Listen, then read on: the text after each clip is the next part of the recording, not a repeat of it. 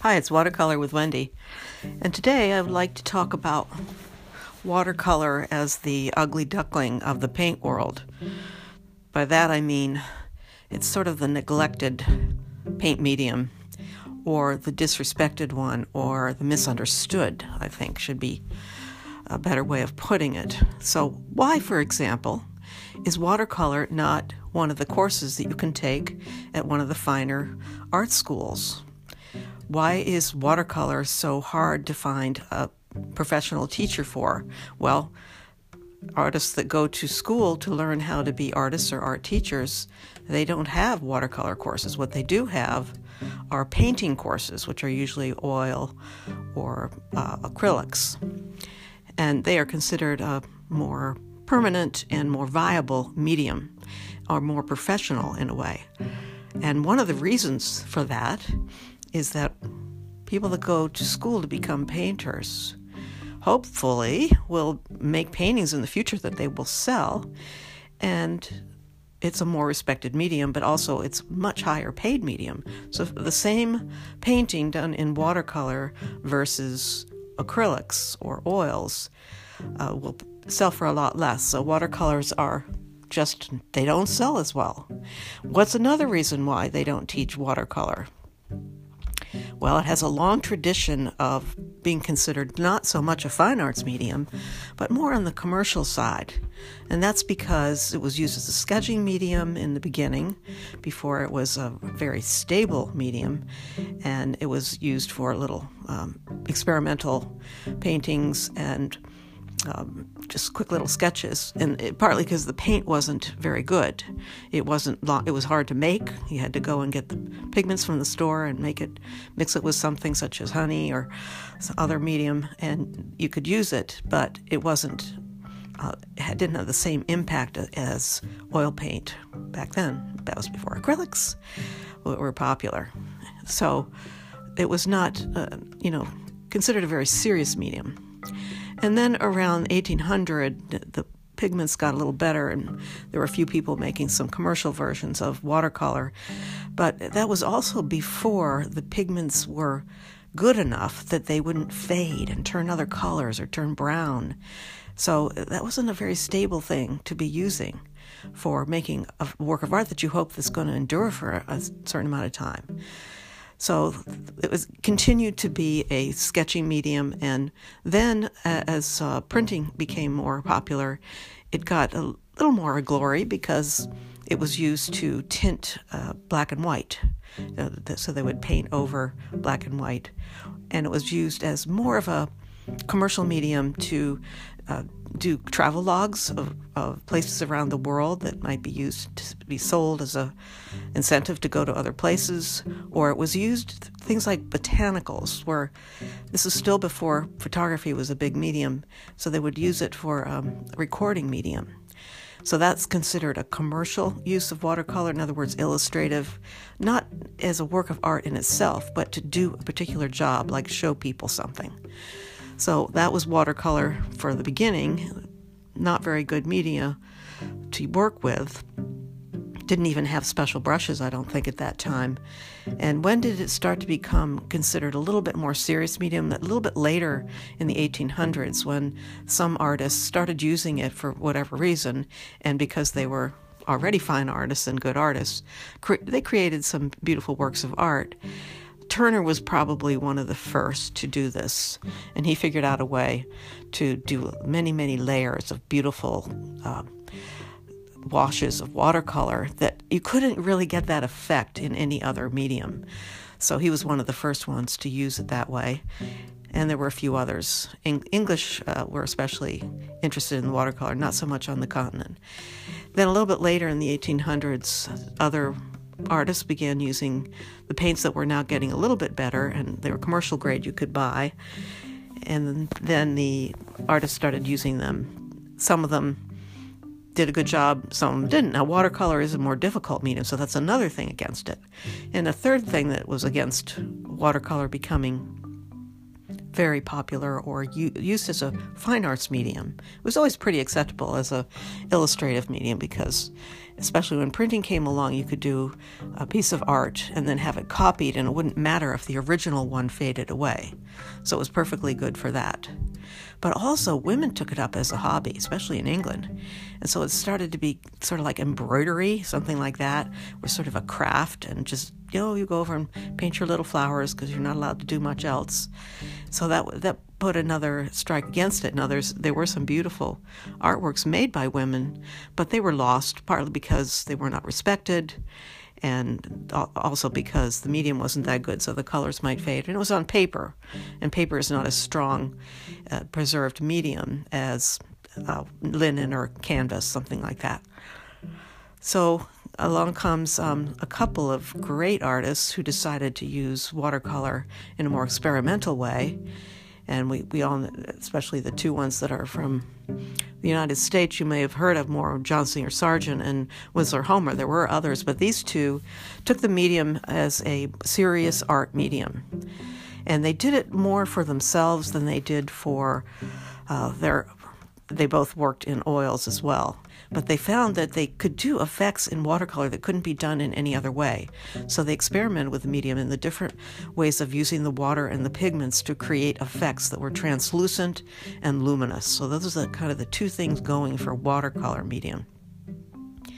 Still, they weren't able to sell these works for the most part. There was still a great deal of prejudice against a watercolor because they considered it an unstable medium because of the paper and because of the pigments, that maybe this wouldn't be something you would be able to keep for a long period of time.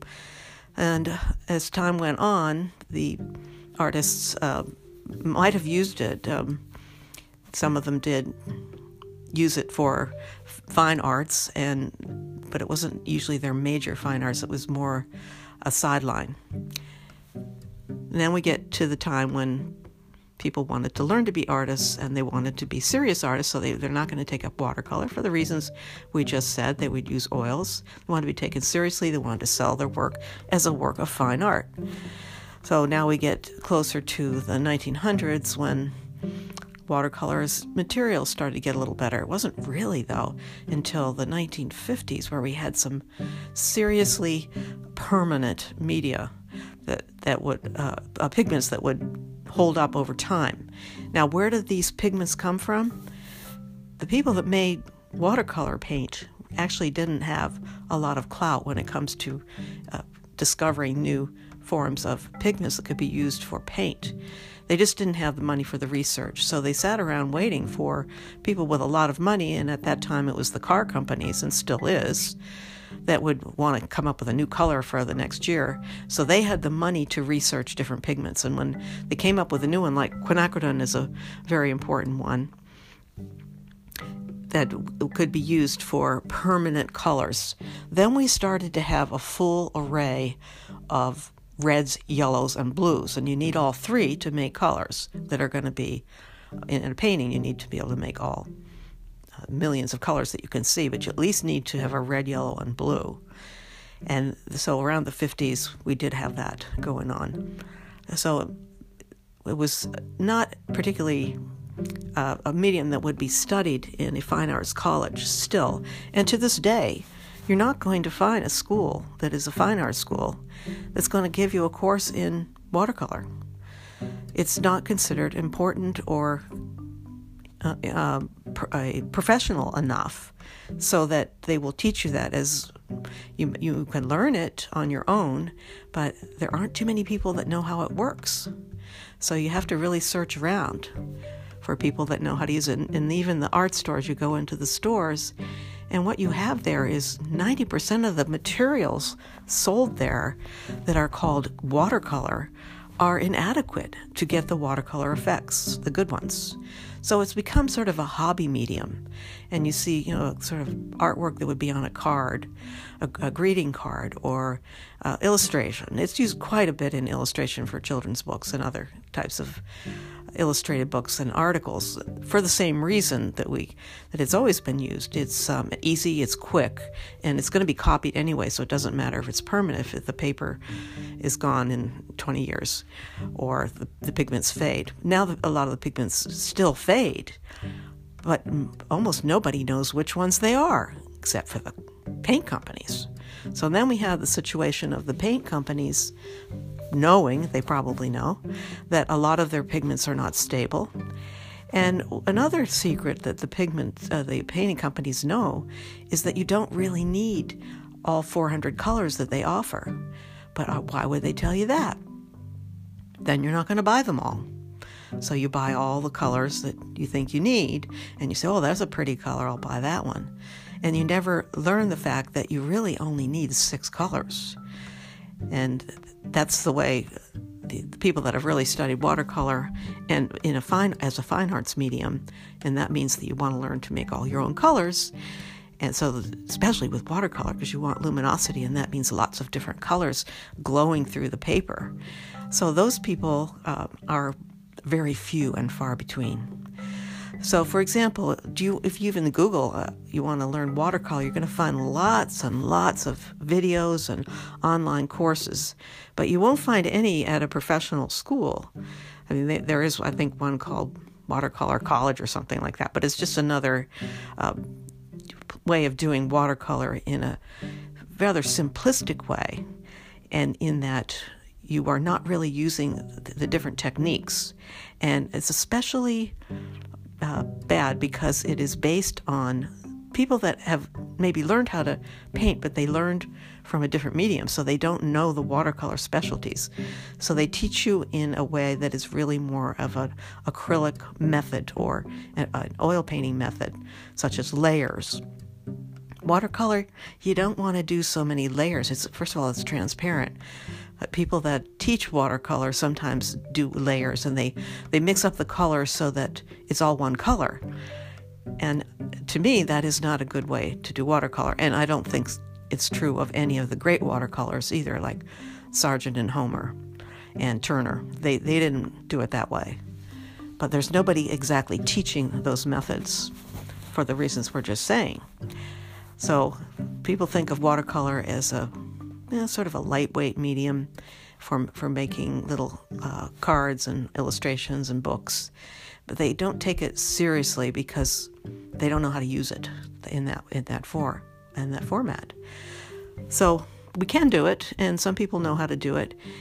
I like to teach in the fine arts way because I think learning fine arts is far more interesting in the long run and rewarding in your life mission of doing your art, because it's not focused on money or trying to make something that somebody else is going to like or buy. The fine arts approach is to really explore the visual world and depict that in a variety of ways, and watercolor especially is good at depicting light. And that has to be done in a certain way that cannot be done with any other medium, because you're letting the water and the pigments play around on the cotton and make little deposits of pigment here and there that come across just the way light does, full of color. So these are some of the reasons that you're not going to find a fine arts watercolor course almost anywhere. You're going to find lots and lots of adapted watercolor techniques from other opaque media, and you're going to find lots and lots of ways of buying all different colors, especially put out by the paint companies, so that you will spend a great deal of money on trying to get these colors that you want when you begin to see them in the world around you. And you could buy every color on the shelf and still not know how to make many colors because you don't know how to make colors from primaries. So we learned in our classes to make all colors from primaries, and then you can begin to see and make luminous colors in watercolor. So, of course, I'm an advocate of watercolor, and used in this particular way of mixing your colors on the paper so you get luminosity, mixing all your colors from only 6 primaries We'll go another time into the conversation about why there are 6 and not 3 primaries. And I think this is where the real beauty and unique qualities of watercolor come forth and can be a lifetime pursuit. At least it has been for me, 50 years so far. So that's it for today on watercolor.